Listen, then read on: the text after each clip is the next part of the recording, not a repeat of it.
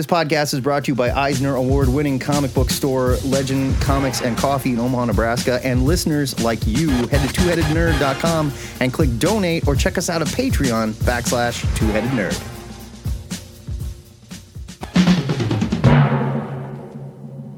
Reporting from the Ziggurat at Omaha, it's time for the weekly Nerd News Update with your two-headed correspondent, Joe and Matt. Welcome to your THN Nerd News Update for the week of March 4th through March 10th. I'm your head number one, the internet's Joe Patrick. And I am your head number two. My name is Matt Baum. And first up, as usual, we've got movie and TV news. I am vengeance. I am the night. I am Batman. Batman, the Caped Crusader, the animated project that would see Bruce Timm, creator of Batman the Animated Series, returning for a new animated adventure, has been rescued by Amazon after HBO Max scrapped the project last August. Matt, I'm just happy this project is getting greenlit, but what the hell, Warner Brothers? I don't get it. I don't get this at all. So this was J.J. Abrams, Matt Reeves, director of the Batman movie that made a shit ton of money, and Bruce Timm all working together. And HBO Max goes, Like, seriously, the cartoon that probably saved Batman and Warner Brothers and DC Comics back in the day, reinventing the way we think of the Caped Crusader and everything. And they're just going to shuffle it aside and go, yeah, it's not going to work with our 10-year plan. Like, why? It's a cartoon. I don't get it. Guy that runs Discovery is like, we are super excited to have stuff like this not be on HBO Max and distributed separately because we have our own 10-year plan that we're doing with James Gunn and Peter Safran. Well, okay, but that's sure. All right. It's not part of, DCU Chapter 1, Gods and Monsters. Yes. But yes, of course. But we knew that it wouldn't be. Neither is Harley Quinn. But, we talked about this on the Cover to Cover Gang Hang yesterday. Shameless plug. It's probably just as simple as HBO saw an opportunity to move this over to a different platform, and now they get a licensing cut as well. I mean, I guess I just don't get it. Don't they want everything in one place to sell HBO Max better? I mean, like, nobody ever wants anything in one place. Look at Marvel. Marvel was the same. Well, was. And now everything's Disney, except for adult stuff, I guess. I just don't get it. Everything about this sounds wonderful. We first reported about this like back in May 2021 when this is announced. Ed Brubaker is like the head writer, serving as Bruce Timm's right hand. It looks like the style of the old Batman the Animated Series. This looks amazing. I am super excited that it is going to happen because when it got scrapped, we were all just like, come on, what is wrong? Like, I get things like when they say, okay, Justice League Dark isn't going to work out. We're not moving in that direction. Sorry, J.J. Abrams. No Constantine show. No Madam X show or whatever he was going to do. But it's just a Batman animated cartoon. Why are we not doing this in-house? Because it's not part of they want everything that they're putting out going forward under James Gunn to be part of one continuity, which is neat. We talked about this. Yes, which is neat. This cartoon does not fit into that. And so they've got a chance to still have the cartoon and still spread out they've got their fingers in as many pies as possible. And they're making an additional fee from Amazon for licensing the show. And so, yeah, I totally get it. These things happen. I'm not super surprised about it. I'm glad that it's going to happen. I'm glad we're getting it. Maybe that means there's hope for Batgirl to see some sort of release. Whether it's, I'm not saying they're gonna. Oh, I kind of doubt that. Well, I'm not saying they're gonna make a big deal out of it. But you got the thing. It's 90% done. Just put it out. But it doesn't surprise me at all that any of this J.J. Abrams stuff was scrapped because that was actually at odds with this new plan. I get that. The only weird thing about that is it does seem like they scrapped 7 of his projects. And if I'm J.J. Abrams, I'm like, am I fired? What's going on here? Well, he's not the guy, James Gunn is the guy. Which is amazing. I think that's impressive, first of all, because you're talking about J.J. Abrams. This guy is not exactly a lightweight. He's a big-time heavyweight dude. The dude made 2 Star Wars movies, He's massive. And Yeah. I admire that they are sticking with it and they trust James Gunn and they trust Safran. That's cool. But wow, telling Abrams to kick rocks, it's kind of impressive, you know? Hey, you know, James Gunn's no slouch either. I guess. How did you just do that? I'm a really good lawyer. In Daredevil news, John Barenthal will return to his role as the Punisher in the upcoming Marvel TV show Daredevil Born Again. Of course, Vincent D'Onofrio will return as the Kingpin, but Deborah Ann Wool and Eldon Henson, who played classic supporting characters Karen Page and Foggy Nelson, will not return. Joe, are we excited to welcome back Frank? See what I did there? Yeah. I mean, I guess it's fine. Like, John Bernthal was a really good Punisher, and I liked him in the Netflix stuff. Punisher is not in Born Again. That's where I'm at with this, because like I love Barenthal. I think he's a great actor. I think he was a very good Punisher in a show that was fine at best. I still don't understand why we had to change the Punisher's like origin and update it to like military conspiracy. I don't really get that part. Didn't need it, but gotta modernize everything, baby. Modernize everything. But like, it's not like mobsters and dirty cops went away. You know, like that's still a thing. That was straight out of the 70s. Right. 270s. I guess. I don't know. Yeah, it's not like pimps with peacock feathers killed his family or something. I wish. But I like Barenthal, and I'm glad he's coming back to the MCU. I don't think this is going. Well, I mean, it's not going to be the Born Again comic book that we know that Frank Miller and David. Oh, well, yeah. I mean, Mazzucchelli I did. really It's just doubt not. that. Like, they're calling it Born Again. Fine, obvious name recognition with the comic. Sure. But it would be kind of weird if all of a sudden, like, this Karen Page was a junkie that needed to sell this secret information for a fix. It would be a tonal shift, certainly. And I mean, it's a shame that they're not in it. Like, they've recast Vanessa. So I don't know if they're going to recast Karen and Peggy or Karen and Foggy, or if they're just not going to be in it at all. I don't know. I really like those actors, though. Like, I thought they did an excellent job. And it's a shame. And and who knows? They might have already been, you know, snapped up into different projects. Yeah. We don't know. I mean, people get busy. But I get it. It's good. This show is going to be 18 episodes, which is kind of unheard of for anything like this. Massive. It's like it's nearly triple the length of some. It's triple the length of some of the MCU shows. Clearly, they're going to deviate from the comic. We're not exactly sure how. I mean, I can tell you one thing: the Avengers will probably not show up. Probably not, because that happens in the in Born Again. Also, it probably won't have anything to do with Nuke, because they already sort of did Nuke. That is a goddamn shame, right? But I want Nuke with the American flag on his face. Yeah, give me a red, you know, that kind of. But they already kind of did Nuke in Jessica Jones. So I don't know. I don't know how it's going to differ. It is a shame because I did really like these two actors. Yeah. This isn't a sign that the sky has fallen. I think it's still going to be really great. And, you know, John Bernthal, he was a great addition to that roster of characters. And I think it's smart of Marvel to keep him. Absolutely. I don't think you need to recast the Punisher. They've got the guy. They just need to do a better show. That's all.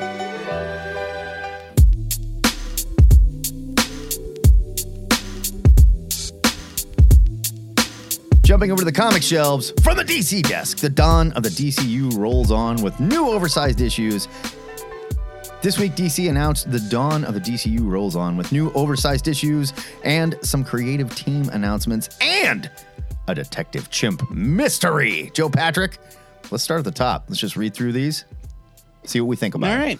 This May, DC is going to release a free special, The Dawn of DC Primer, which promises to reveal secrets and more from the year-long storytelling initiative. Here is a bit about the plot. For years, Amanda Waller has seen the heroes of the DC universe as a dangerous threat that could lead to the end of the world. Ever since Dark Crisis on Infinite Earths, Amanda Waller has operated in the shadows to collect deadly weapons and to create an army of allies who agree with her. Now she's forced to bring some of the worst enemies of the DC universe an offer they can't refuse. This is going to be written by Joshua Williamson with art by Leandro Fernandez, and it's going to set up a bunch of connective stories for all of 2023 and beyond. it will be available on May 16th in comic shops. So yeah, not Free Comic Book Day. They're just going to send it out. Fair enough. I do think it's awesome. It's free. That's great. Yeah, Because- and you know what? They've done stuff like that in the past where they've put out like DC. Either right before Blackest Night or right after. They put out like DC Universe number 0. Yeah. That kind of set up a bunch of stuff, and so they have a history of doing this, and I think it's always a good idea. Yeah. Get everybody excited and do it for free. In June, The Flash and Wonder Woman will join an exclusive club of comics that have reached 800 single issues. And DC's pretty good at this. It's not like Marvel math. DC is pretty solid when it comes to numbering their comics, right? I'm not wrong there. I mean, I think that both companies are guilty of Okay. shady math.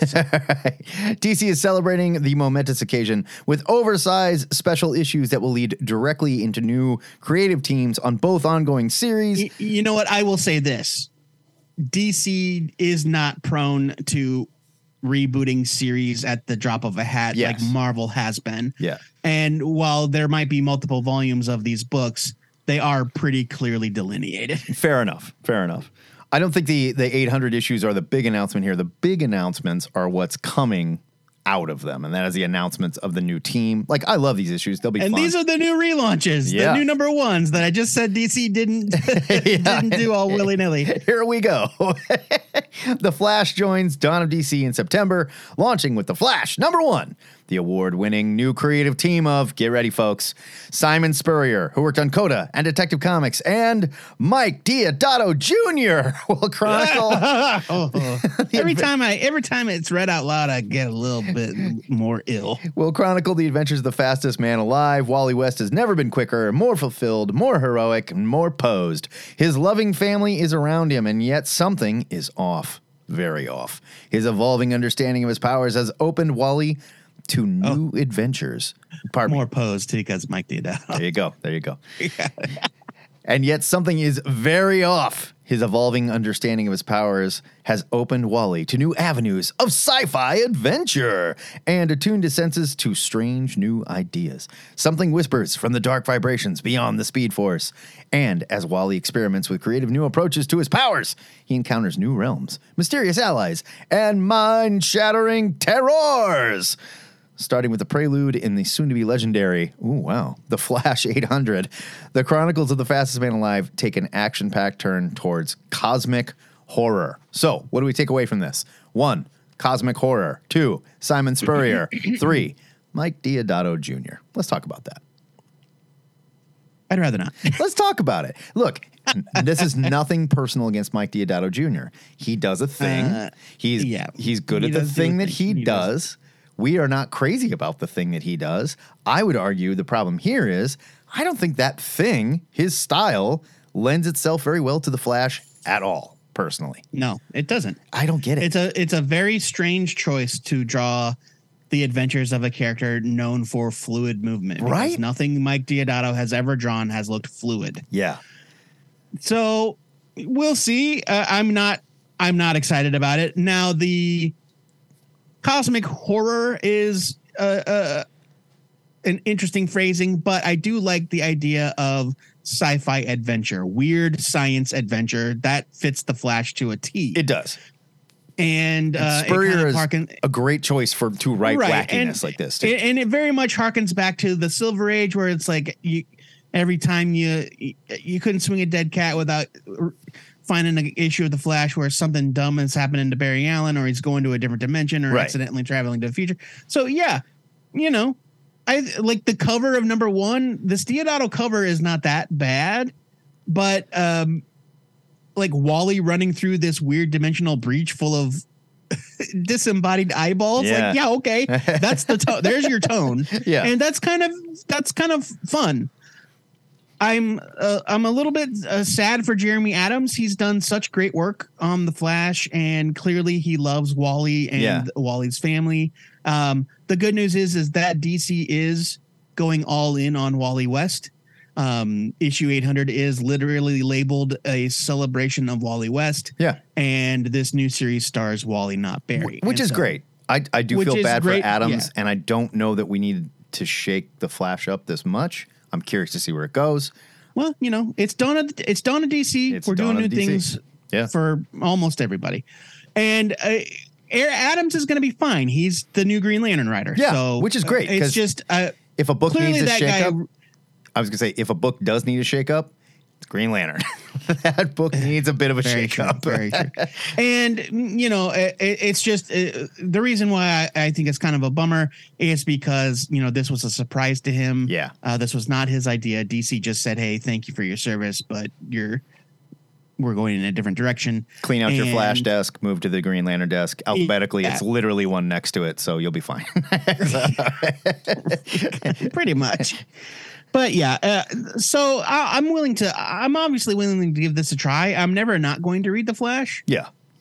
But Deodato, man, don't love they're him. going to really have to convince me. Yeah, don't love him. Perfectly nice guy. We're just talking art styles here. To be fair, we don't know him. He might be a total asshole. Yeah. In September, Wonder Woman #1 will feature the new creative team of Eisner-winning writer Tom King and artist Daniel Sampier, who we know him from Dark Crisis on Infinite Earths. He's great. After a mysterious Amazonian, it's not an Amazonian. After a mysterious Amazon is accused of mass murder, the U.S. Congress passes the Amazon Safety Act, barring all Amazons from American soil. It's about damn time. All right. They've been a nuisance for years.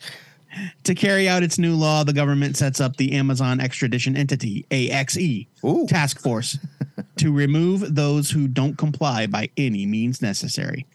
In her search for the truth behind the killing, Wonder Woman now finds herself an outlaw in the world she once swore to protect. The primer is in May, which means the 800 issues will follow, right? Presumably in June or July in this case. So I'm betting this story kicks off in the 800 issue in July because like the final story is going to be his or something, right? Yeah, it's going to be, you know, and there'll be anthology style stories. One of the stories will be by the new creative team. That makes sense. So I think this one is probably the most interesting announcement because we were just talking about this last week on the show, as a matter of fact.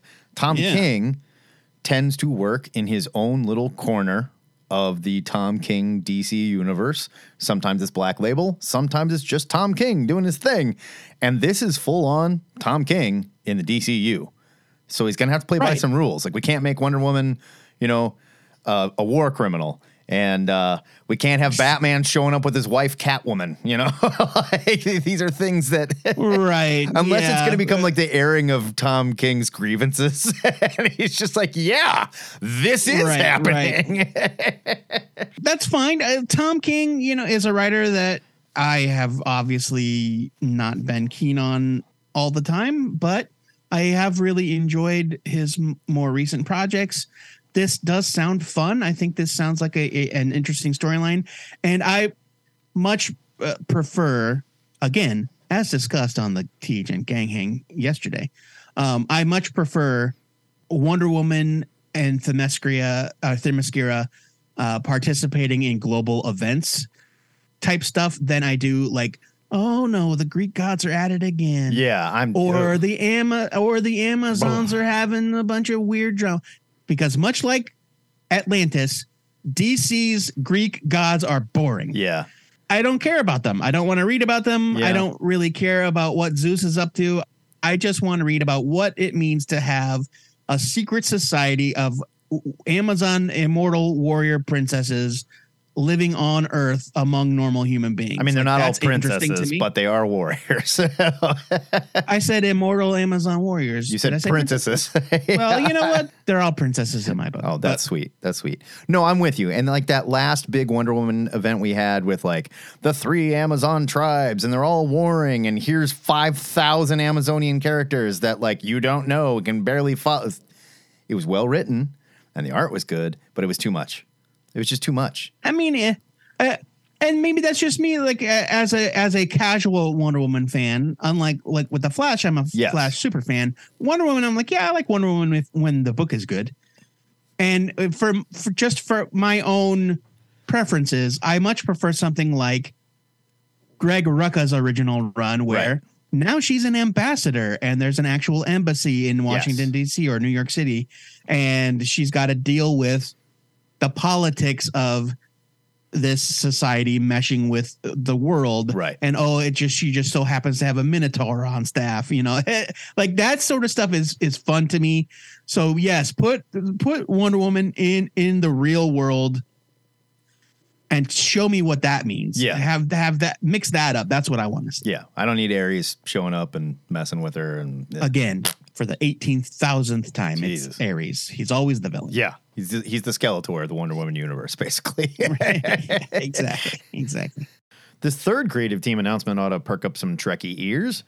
Michael Dorn, legendary actor and the voice of Steel in the classic Superman, the animated series, a fact that made both of us go, really? Like, and we watched I did not know that. Yeah. I guess I don't know if I've ever seen any Steel episodes of that show. I know I did, and I guess I just didn't realize it was him. Michael Dorn will be writing the not-to-be-missed Steelworks with art by Sammy Basri. I love that dude. Works on Harley Quinn. The metropolis of the future is here today, but can it survive a terrorist who's out for revenge against its builder, John Henry Irons, a.k.a. Steel, and his company, Steelworks, and who possesses secrets that could undo everything John has worked so hard to build? While John's professional life is firing on all cylinders, his personal life is even better. And his on-again, off-again relationship with Lana Lang, I didn't know that was a thing. He was dating Lana? I have no idea. Okay. Maybe they're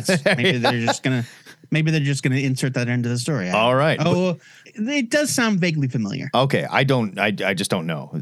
But it's back on permanently, Joe. Now he must decide whether Maybe permanently. Might be back on permanent. Fingers crossed for those two lovebirds. Okay, might be back on permanently. You're right. Now he must decide whether it's time to give up being Steel once and for all. But does John even know who he would be without his superhero identity? How does the other Steel, John's niece, Natasha Irons, feel about his momentous decision? And does any of that matter if Steelworks crumbles around him when he lacks the superpowers to fight back? Michael Dorn of Star Michael Trek. Dorn. Worf is writing Steel. Worf is writing Steel. I mean, that's really interesting. Like, I've never read anything Michael Dorn has written, so I have no frame of reference for this. I looked around and found some audiobooks, some Star Trek audiobooks that are read by Michael Dorn, but I don't know that he's written anything. So this might be new. Like we said, he voiced the character in the Superman cartoon show, so he definitely has an understanding of John Henry Irons. Can he write the comic? We're going to find out. DC seems to think so. Who's not going to check out a comic written by Worf? I mean, come on. I guess it makes us a little nervous sometimes when we see celebrities that decide they're going to write comics, but he did the voice of Steel. I mean, it's one. It's one again, and she's a low-hanging fruit and a frequent punching bag on this show, but this isn't exactly Jada Pinkett Smith's Menace. Michael, you're going to want to be careful. Will Smith has been running around smacking people for talking shit about Jada. So. If he wants to come to my house and smack me, he is welcome to do it, because that is a story that I will live off of for a lifetime. Fair enough. But the only question is, how is he? Comics is a different medium. Mm-hmm. Is he up for the challenge? Is he even a comic fan? I mean, the guy knows the character. Yeah. It's hard not to think of it primarily as a novelty, but they went to a guy who arguably, like outside of comics, who is a greater authority on Steel than Michael Dorn. The guy voiced Steel for years. I guess, yeah. I mean, look, I like John Henry Irons. The character. I like John Henry Irons. I like Steel, the character. I like the idea of the family around him, and they're calling this Steelworks. Like, we're building a universe for him, because I don't know that, like, Steel is going to sustain his own book for 400 issues, but maybe you build up a whole world around him and a family, and I like that Natasha's there. She's great. I like this artist a lot. I love how you think that 400 issues is the benchmark of success. I'm just saying. I just threw out a number. Okay, 50 issues. How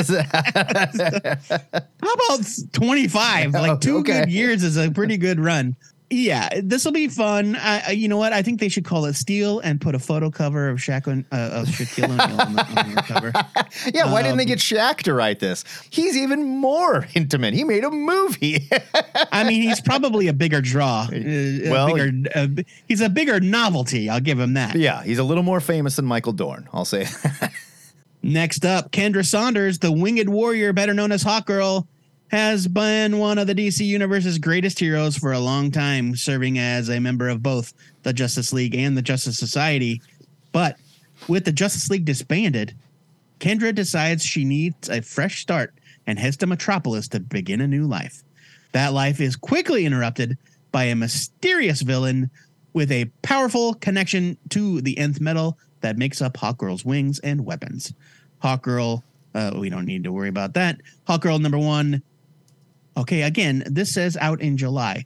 So DC's all over the place about these release dates. So who knows if it's September or July or what. Yeah. But this says specifically July 18th.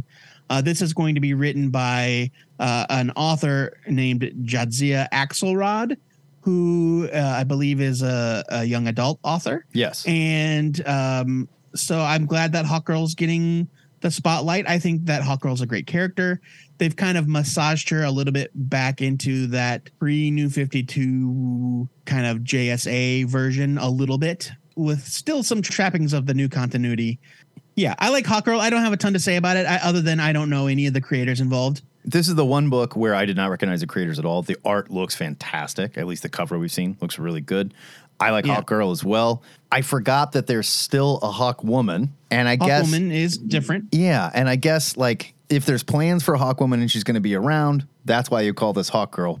Does Shiera serve like Hawkwoman? Shiera, is she doing anything in the DC universe right now? Is like she around? Can we write her out? Can we just be like, yeah, alien stuff, it's weird, go away, you know?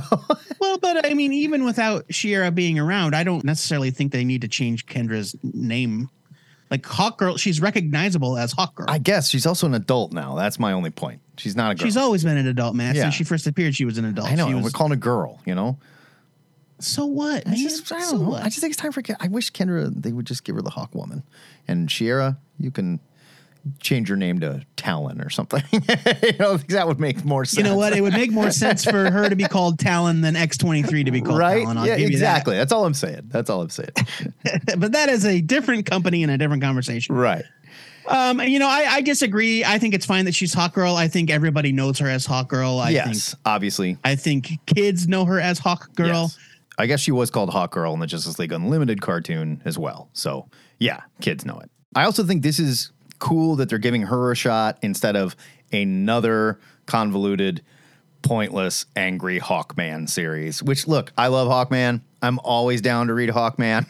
You know he's going to pop up here, and that's fine. I think you can have a little more mileage with Hawkwoman. And her background, not quite as bizarre, you know? Like, it's kind of pretty much straightforward. She's been reincarnated, sure, you know, but nowhere near as bad as Hawkman. So... in a similar vein as getting Michael Dorn, Jadzia Axelrod kind of comes with a built-in audience that may or may not check out the book. And if that's true, awesome. I think that's great. Hopefully it's good. I've got no reason to think it won't be. I am looking forward to checking it out. As a final tease, the expanded DC timeline now shows a faint image of Detective Chimp holding the helmet of Dr. Fate. The familiar image was first seen on the first cover of the Helmet of Fate event back in 2007 that I would argue no one remembers. And you know why I can say that? Because we did not remember it. And if anybody should, it should be us. Okay? We had to go back and be like, which was this, the 7th or the 8th Dr. Fate? I can't remember. No, I remember the cover is the thing. I remember Brian Boland's cover. Yeah. It's Brian Boland's cover. It's a very like kind of iconic, you know, Detective Chimp with a magnifying glass. He's doing the chimp face, like, woo. Making his ook face and holding the helmet of Dr. Fate. And this is 2 Dr. Fates ago. So like, that's not a joke. No, this was the Dr. Fate before the current Dr. Fate. Right.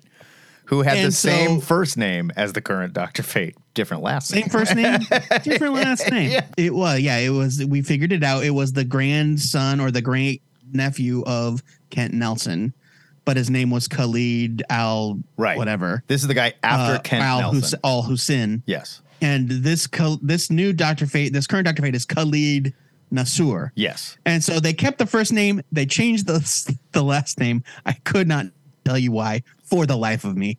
I don't know why they just kind of like photoshopped in this old cover image. Right.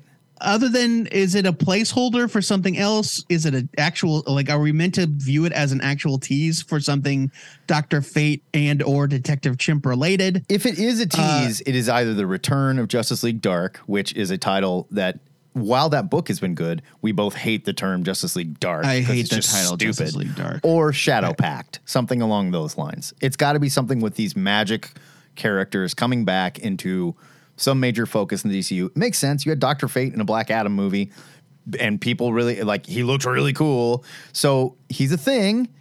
And everybody loves Detective Chimp. I'm down. And we know those two characters have been on a magic team for a long time. So it's got to be something along those lines, if this is that tease. If it's not that tease, what are we doing here? You know? Here's what gives me pause. They could just as easily have put one of the little icons on the timeline like they did for every other thing. That's true. Instead, they put a cover that's 16 years old. Yeah.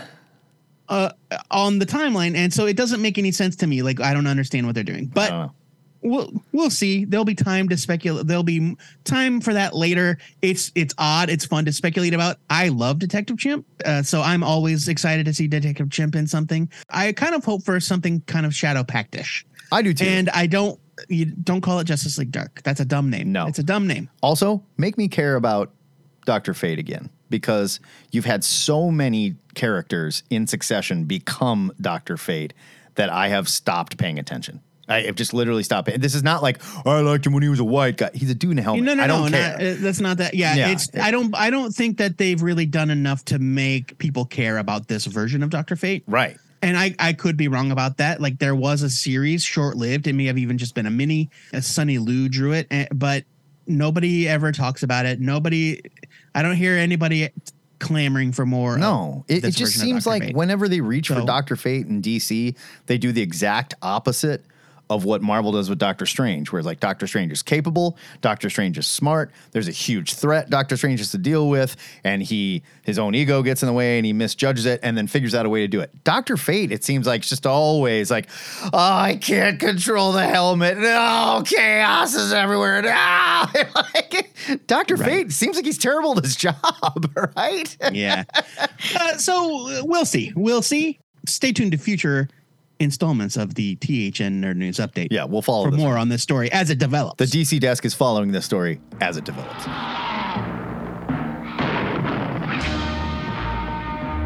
Over at Marvel, we got news on a new Incredible Hulk creative team and a new number one, naturally.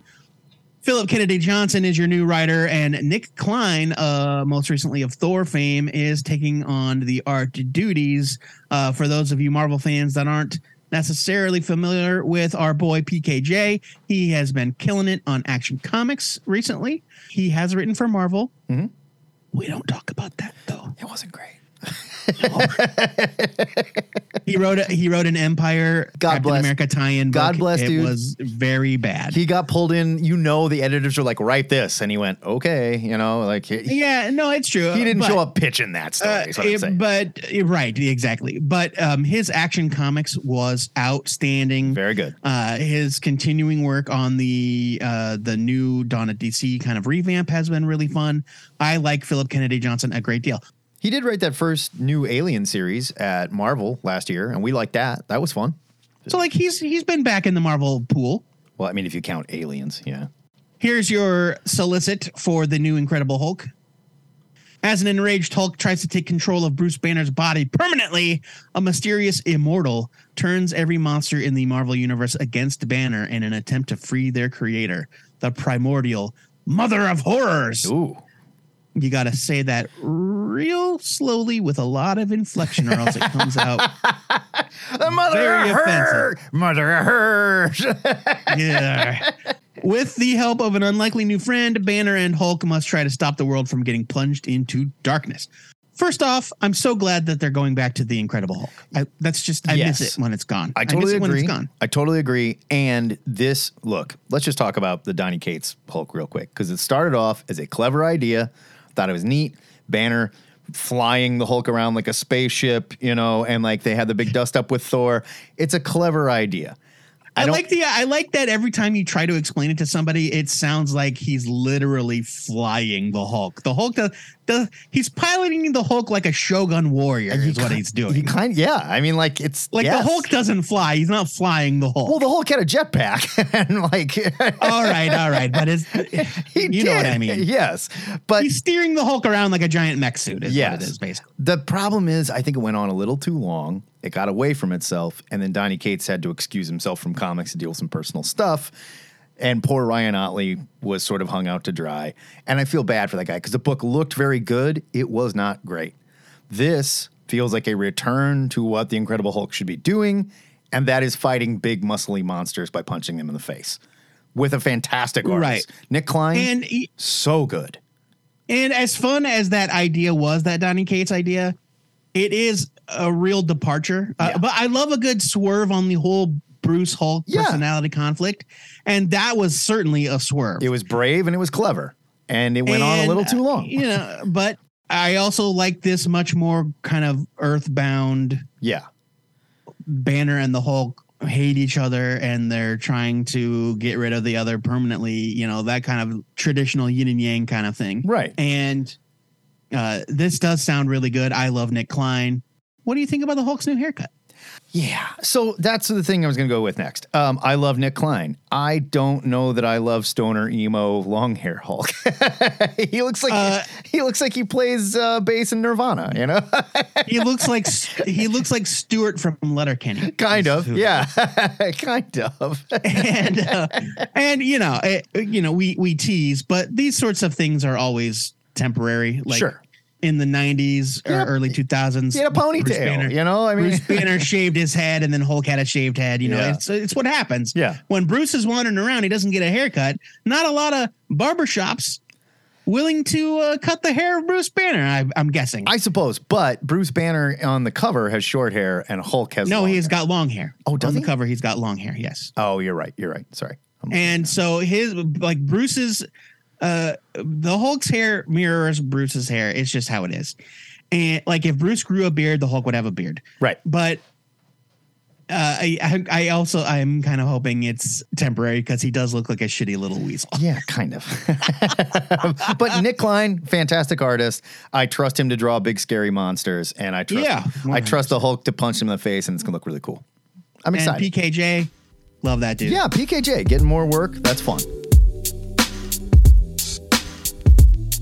Before we close out the news, a shout out goes to Mark Orenberger. He laid it on us. Sometimes we don't know things on this show, or we can't come up with it instantly, or Google search it fast enough to pretend like we are experts. We ask you guys. Or we're flat out wrong. Yeah, or we're just flat out wrong. We ask you nerds to correct us or inform us in a little segment we call Lay It On Us. We got a whole thing in our Discord where you can do that. Mark responded to us talking about Sharon Carter and when she was de-aged. In several volumes of Captain America ago, written by Rick Remender with art by John Romita Jr., Captain America and Sharon Carter found themselves in Dimension Z, a dystopian alternate world ruled with an iron fist by Arnim Zola.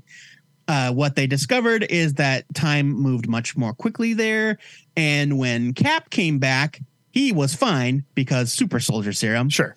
And when they rescued Sharon, she was a decade older, which made her look elderly. That was her status quo for a long time. Like they addressed it in the book. They drew her like that for a long time. She's an older and then lady. all of a sudden we were reading something and Sharon showed up and all of a sudden she's young. Well, we were reading the most recent Captain America Sentinel of Liberty. Right. Yeah. Oh, we were talking about Sharon getting a new identity, getting a new costume and a new identity as the Destroyer. Yes.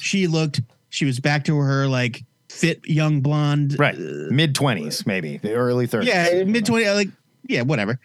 And we asked, when did they show Sharon getting de-aged? Lay it on us. Matt, take it away. Mark Owenberger did just that. He said, it just so happens I read the issue where Sharon Carter de-ages this weekend in Captain America 2018, issue 23, written by Ta-Nehisi Coates. Sharon Carter wins a fight with Selene, like vampire mutant Selene, right?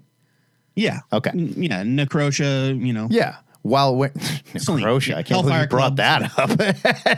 Because she was the villain of Necrotia. I know, But I know. She was Hellfire Club, Celine, the Black Queen. Right. Yeah, yada, yada, yada. Sharon Carter wins a fight with Celine while wearing the Iron Patriot armor and reclaims a piece of her soul that had been stolen by the Power Elite. Recovering her soul also restored Sharon's youth. She was very happy. That's good. I'm sure it goes. We're happy for And you her. know what? Not only did Mark explain when Sharon got de-aged, thank you, Mark. It also explains why there is an Agent 13 variant card in my Marvel Snap game that is Sharon Carter in the Iron Patriot armor. Okay. It's like, what? Where did this come from? What is this? What is this Alex Ross drawing of Sharon Carter in this armor? There you go. It's from that storyline. But thank you, Mark. You laid it on us as requested. We got to give him some sort of He gets a no. imaginary Yeah, he gets a prize. no prize. Definitely. Is it a no prize? I think we got to come up with our own. Well, shtick, like a but badge we'll put on him on Discord. We'll or workshop something. that. Yeah. You know what, Mark? You get one extra stripe on your jean jacket. There you go. If you hear us make a mistake or you hear us ask a question, lay it on us. Get in our Discord and tell us, hey, you guys are morons. Here's what happened. Or if we're just like, I don't know what's going on here, then you could be like, hey, you guys are morons. Here's what happened. It works either way.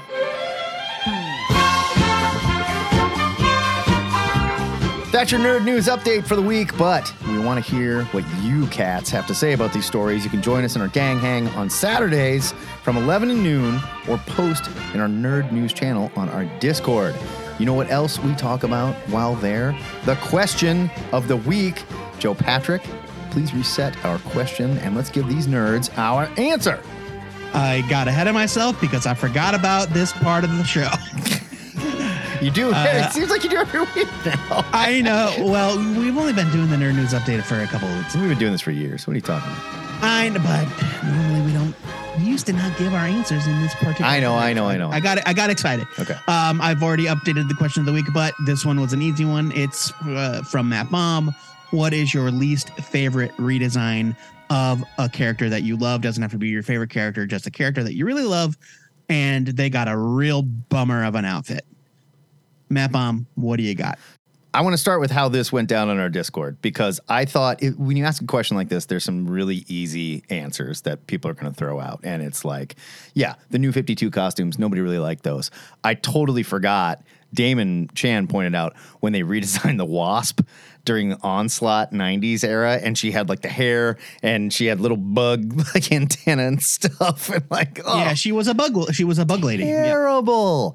But there was one that seemed to split everyone down the middle, and it is my answer. And it's not Thor with spikes, and it's not Grant Morrison's super sexy greaseball Wolverine.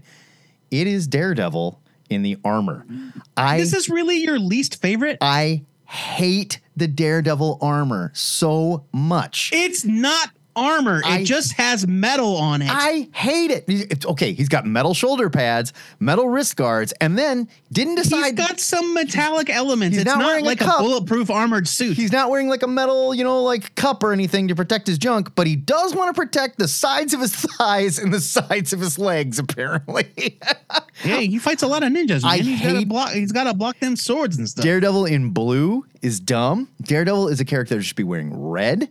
He should have a It's devil not blue, costume it's on. black and red. I hate it. I hate the blue that the outfit. blue is how they used to illustrate the light hitting. I this. get it. I hate the Daredevil armor. And there are people that You're wrong. like it was literally split down the middle. 50% of us were like, boo. And the other 50% were like, I don't know, dude. I kind of love it. I love it. I love that costume. Oh. Like, I'm not saying I want him to wear it all the time. I hate it. I think it's a cool looking costume. Everybody calls it armor, but armor is big and bulky. And obviously, if Daredevil was wearing armor, like that's like saying you're equating it to like the Captain America cap armor, which is that's atrocious. Daredevil is not wearing armor. He's wearing a sleek black suit that happens to have some metallic protection on it. I think everybody calls it armor because there was an action figure that said armored Daredevil. That's in this stupid. costume. I agree. That's stupid. but this just the same way that you were upset about Black Panther's costume, like when they did the redesign, and you were saying like, look, the Black Panther outfit is just so iconic and so perfect. I would argue the same is true for Daredevil. Daredevil's costume is so perfectly designed in its simplicity that it does not need to change. When Charles Soule made him wearing the black outfit, I did not need that. It's the same costume, but it was black. Don't need it. I love Daredevil's costume. I love the red. I love the DD. I love the horns. It's perfect. We don't need to mess with it.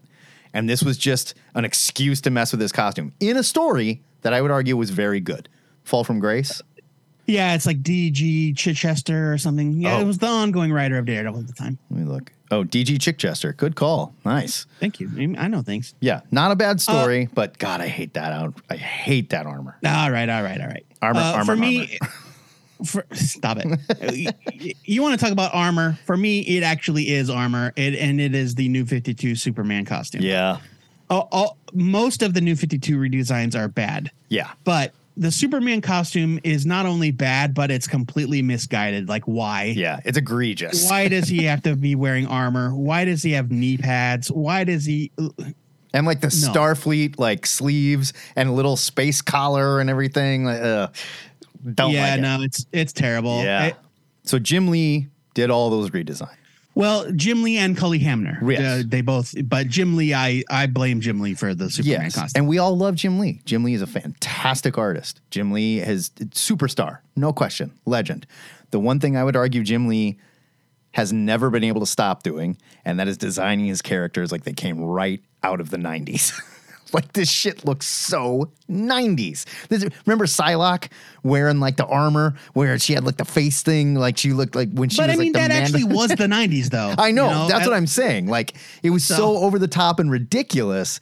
And like this, looking at this, it's just like, hey, what if we made Superman harder to draw for no reason? You know, like, I don't get it. Put lots of lines on him and he's got metal boots. It's just bad. It's bad. Yeah. Ugh. No, I agree. Just bad. Luckily, we've got a brand new question of the week. This one is courtesy of John Tverdic via the Discord. Your conversation about the Tom King verse got me thinking about other obvious contributions like Frank Miller's contributions to the DC universe or the Frank Miller verse. Are there other writers who get this kind of carte blanche to deconstruct classic characters and lore and make it their own? Who does it the best? Who does it the worst? So we're talking about creators that kind of are left to their own devices to play with characters and redefine them as they see fit. Right. I would argue Tom King's vision is a really good example. Yeah. But, you know, Tom King was the example, so don't say Tom King. Sure.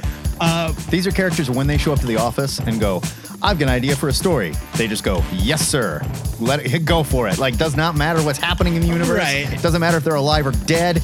Like, you get to do whatever you want with that character or group of characters. Go. And obviously also not things that are clearly part of some kind of ongoing plan, like, you know, Electric Superman or whatever, you know. Sure. These are just creators that kind of come in and kick the door down and redefine something in their own, or recreate something in their own image that doesn't necessarily fit with what you think about. Yeah. Who does it best? Who does it the worst? I've got my worst. I've got my best for sure. I've got my worst. The best I feel like was kind of a no-brainer. Yeah. So. We'll talk about it all week in our Discord, and we'll give our answers right here next week on the Nerd News Update. No review show this week, but we'll be back next week with new comic reviews. Just a bunch of stuff going on this week. Got to take care of business. But until next time, true believers, my name is Matt Bond. And I'm the Internet's Joe Patrick. And this is your THN Nerd News Update. Signing off.